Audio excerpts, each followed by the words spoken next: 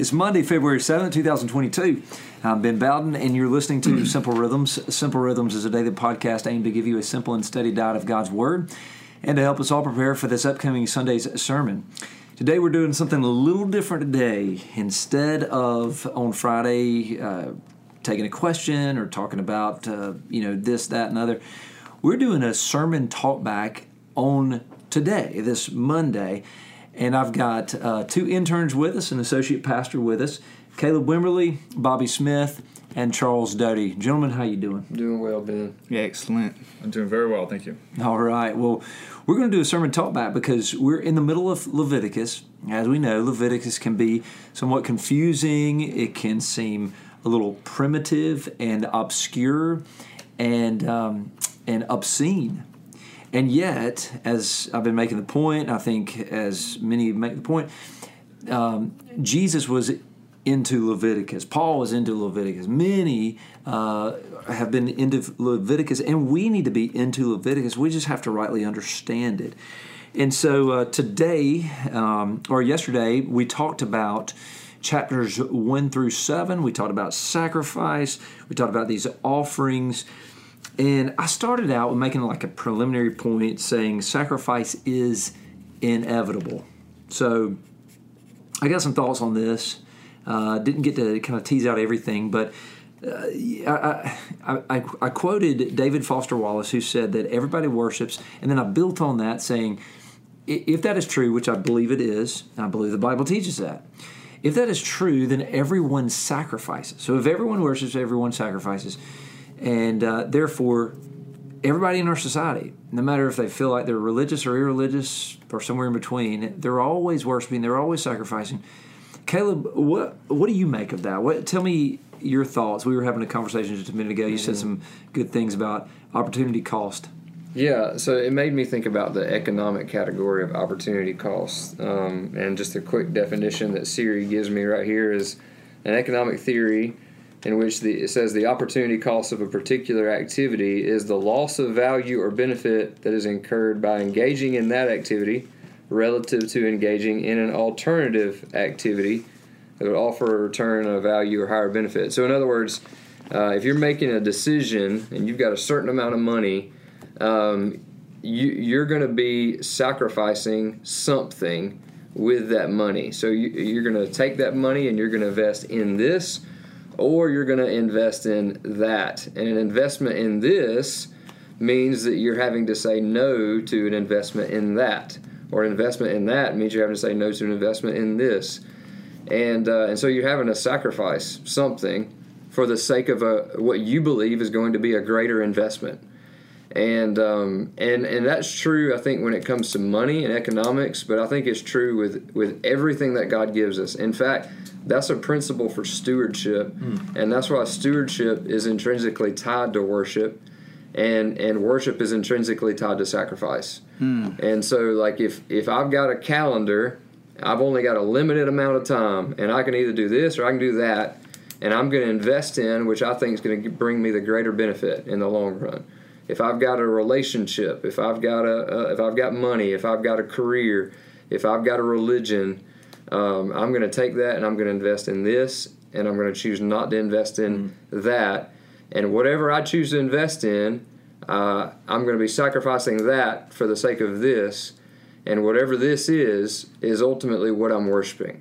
So good. And so that just means that I need to see Jesus and the Lord and service for Him in every area of my life and the church as the thing that's ultimately going to bring me the greatest return, so that I'm willing to sacrifice that which will not bring me the greatest return so that I can receive the greatest return through good stewardship and sacrifice and worship and service to my Lord.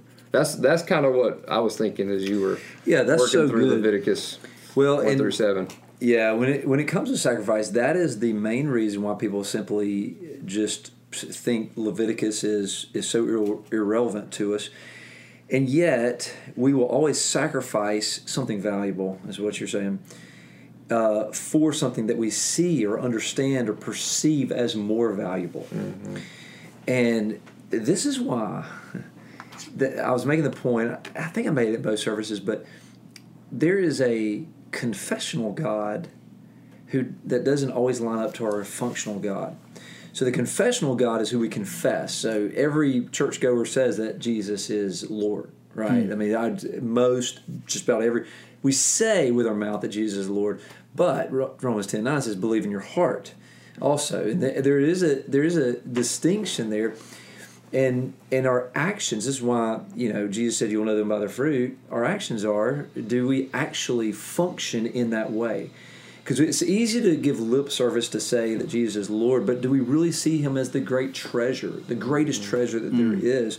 And so I think where it comes home to roost, or really reveals in a symptomatic way, is what are we willing to give up something valuable for Jesus if we see him as the greatest treasure? I mean, Jesus said the kingdom of heaven is like a man who found a treasure in the field, went and in his joy sold all that he had so he could buy the field and get the treasure.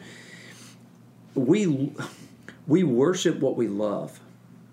We love what we see as beautiful. Yeah. And where we see this in the text is the people are willing to bring their best bull, sacrifice their best bull, because they know worship of the Lord is worth more than their best bull. That's right. That's how the opportunity costs play out in worship. And so when we're thinking, in money, first fruits, but then also not only in money, but we talked about a calendar.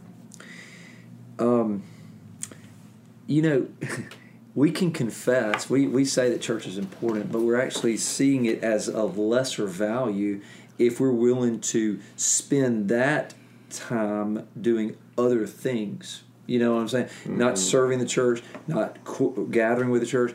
And so this is not a legalistic thing. It's just like, do we really see this as valuable? As ultimately valuable? As being, that which is of supreme value? And that takes faith. Do we in faith see it as supremely valuable? It might not look like it right now. It might look like, spending more Sundays on vacation than you spend worshiping or serving. That it might seem like that's more valuable now, but that's just because we're not looking with an eternal mindset to see that actually serving and worshiping with the church is going to be more valuable in the end. Or filling your children's calendars is going to keep you from having them in church more than dance or ball or whatever those activities are. It might appear that you're trying to invest in their best interest right now, but that's because we're lacking the faith to have the long term to see, no, it's actually going to be more valuable to sacrifice some of that, so that we can live for eternity.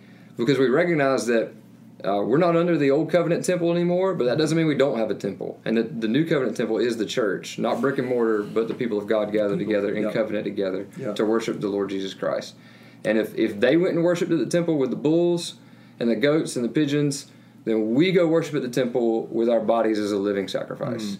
And that's the principle that God has started in the old, and now we see put forth in the new. It is interesting that modern people would say we don't sacrifice, and yet, as David Foster Wallace, I quoted him, and he was an agnostic. He said everybody worships. There's no such thing as atheism. The only thing, the only choice we get is what to worship, not if we worship, but what we worship. And he says the reason people usually choose to worship God is because anything else will pretty much eat you alive. If you worship money and things, if they are where you tap real meaning in life, you will never have enough. You'll never feel like you have enough. Worship your own beauty, your own body, and set your own sexual allure, and you will always feel ugly, and when time and age start showing, you will die a million deaths before they finally plant you in the ground. I think that's so profound, because there's no traditional temples and altars in our society, or very few of them, but there's certainly altar of beauty, success, fame, toys, money, leisure, autonomy, peace. And peace, there's the altar of peace.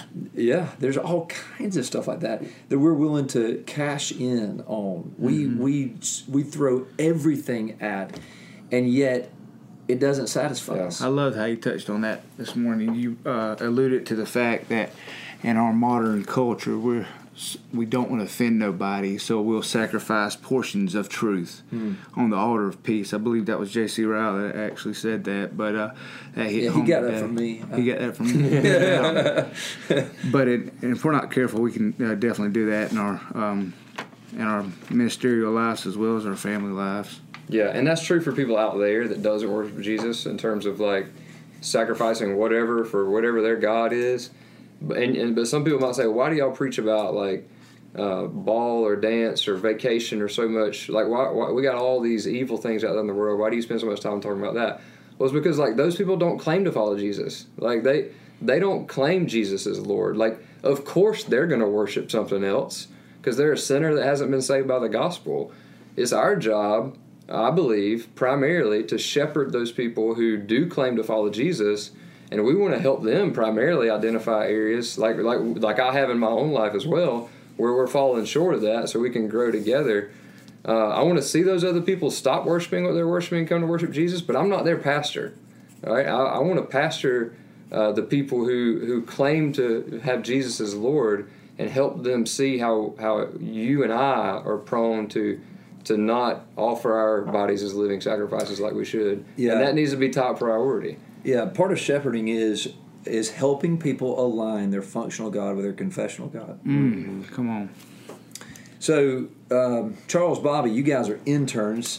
Tell us about how's the internship going, and then talk to us about this sermon. This is sermon talkback. So, what kind of things come to mind? Anything that like just really sank in? Well, I love the fact how you brought up how messy sin was through the sacrificial system. You know how you get blood all over. You got it on your shirt. You got it on your boots. They probably didn't have boots back then, but how messy it was. And you brought up the fact of if you ever work with addicts, how sin and its natural core affects everyone around us. And me as a ex-addict, and I work with a lot of addicts, and I work at a halfway house or faith-based recovery halfway house. You see these families who are starting to grow back together, and how these effects of sin have just crippled these whole families. You know, their mothers and fathers who have been born again for years and years and years want to love on their children as much as they can, but they don't know the right way. Sin has even fractured the love of these people, the husbands and wives. You got children who are born into a lifestyle of this through no fault of their own. They don't even know they're doing wrong. Sin at its core is just so deceptive and disruptive in a family setting. I love the fact how you brought that up, man, how it was just outright messy, and it affects us as a community. And that really hit home today. And you brought up the necessity of the sacrifice, you know what I mean, which preludes to Jesus Christ and that's right. what happened on Calvary's cross. Yeah, I mean, if sacrifice is inevitable, it's almost like Leviticus is saying, listen, guys, God's saying in Leviticus, listen, guys, y'all are going to sacrifice. I'm just going to now give you insight into what you're already going to do. It's inevitable. You're going to do this. You're going to take that which is valuable and trade it in for something that you see and perceive as supremely valuable. That's right. So let me just give you guardrails and guidelines. Because God knew that if they didn't bring their bulls and goats and pigeons to Him, they're going to go sacrifice their children to Molech. That's right. Come on. Right? Come on. And it was either one or the other. Like it wasn't... Yeah. It was either one or the other. And He knew that. And He's like, look, I'm going to give you the right way to do this so you don't go down the wrong And so way. that's what we're saying today is that like either, and this is what even David Foster Wallace, being agnostic, still understood. He said if you give your sacrifices or sacrifice to something, you give your heart to something, beauty or your body or something, you'll die 1,000 deaths. Every idol of the heart is going to bring you in, and it's going to bring you like death and shame and sadness and pain. Only Christ can actually bring you life, because it's Christ that's in the realm of life. He brings it, He draws us in. Bobby, what do you have to say? Well, so I was convicted through this sermon about how we're supposed to sacrifice certain things for the kingdom of God, and oftentimes we can get confused about that. Well, through this internship, I have a lot of duties. I have a lot of things to read. I have a lot of things to study, and so oftentimes I recognize that I need to sacrifice time with certain things in my life and give that over to preparing for this internship, preparing for talks I have to have with Caleb or Ben, and for reading books that I need to get finished. But oftentimes I can go and study these things and think that I'm sacrificing for the kingdom, and then not realize that I need to be spending more time with other things that are even more pressing and even more important. Like, for example, if I have a family member over that I don't see very often, and I need to spend time with him whenever I have very little time on the weekends, but I tell myself, I have to get a book finished before Sunday for my internship. Well, if I go finish that book, I can tell myself I'm sacrificing things that I want to do, but really what I'm doing is I'm getting these sacrifices confused. What I really need to do is be spending time with this family member that needs my attention, that needs my discipleship and my love. That's interesting. Jesus always was, when he did miracles, when he did so much of his teaching, he was always on the way to do something. He had something he was going to do, but he never seemed rushed when somebody would stop him and he would heal or he would minister to them, he would preach. He never seemed rushed. He never just seemed frustrated or just overly anxious. And he had the weight of the gospel on his shoulders, getting out to the whole world.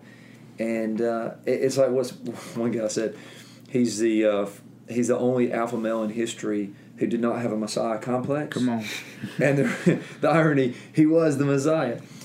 But that's just a lesson for all of us to, there's always 1,000 different things, good things I feel like I could be doing. I could always be spending more time with you guys as interns. I could be spending more time with my staff. There's so many people I need to make phone calls to, and so many people I need to go visit. You got 7 kids. Yeah, 7 kids last time I counted. I mean, and then I gotta study for sermons, and there's just so much, and so life is always about wisdom and knowing, okay, what's most valuable at the moment.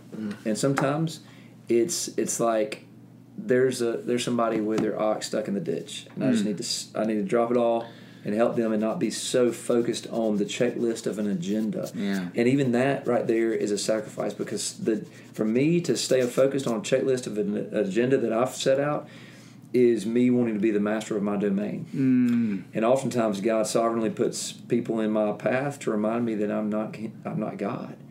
And I need to take that moment to be a blessing to them, whoever that may be.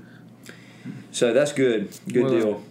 What else did you have? I thought you were I told my wife, during the middle of the sermon, I leaned over there and I bumped her and I said, he's fixing to go a broken and contrite heart. She goes, that would fit good there. You never did get there, but I was like, because the true sacrifices of God are broken and contrite heart. These will not, he will not despise. And right when you were in the middle of that, talking about the blood of the bulls and when it was freshly killed, instead of a shot with a bullet, how messy it was. I said, he's fixing to go there, because when we truly see our sin for what it is, how hurtful it is, it should break our hearts. And we come to God in the right manner with a broken and contrite heart. When we enter his throne room with that demeanor, he won't despise our sacrifice. Amen. It will be gladly accepted. And that should change us. That should transform us. That should hit us like a brick coming off the second balcony. Oh, man, I don't know any way. I think we need to end with that. Yeah, I don't know any way better that we could close this up other than a brick coming off the second balcony analogy. Well, hey, this has been great. Thank you, gentlemen. I appreciate this. This is really helpful. This is the thing we like to do just within the staff, to talk about pros and grows and what landed, and it helps those who preach become better preachers, because we were thinking through what landed on hearts and what did not. And so it's been great being with you all. Thank you so much, and we will meet again next time on Simple Rhythms.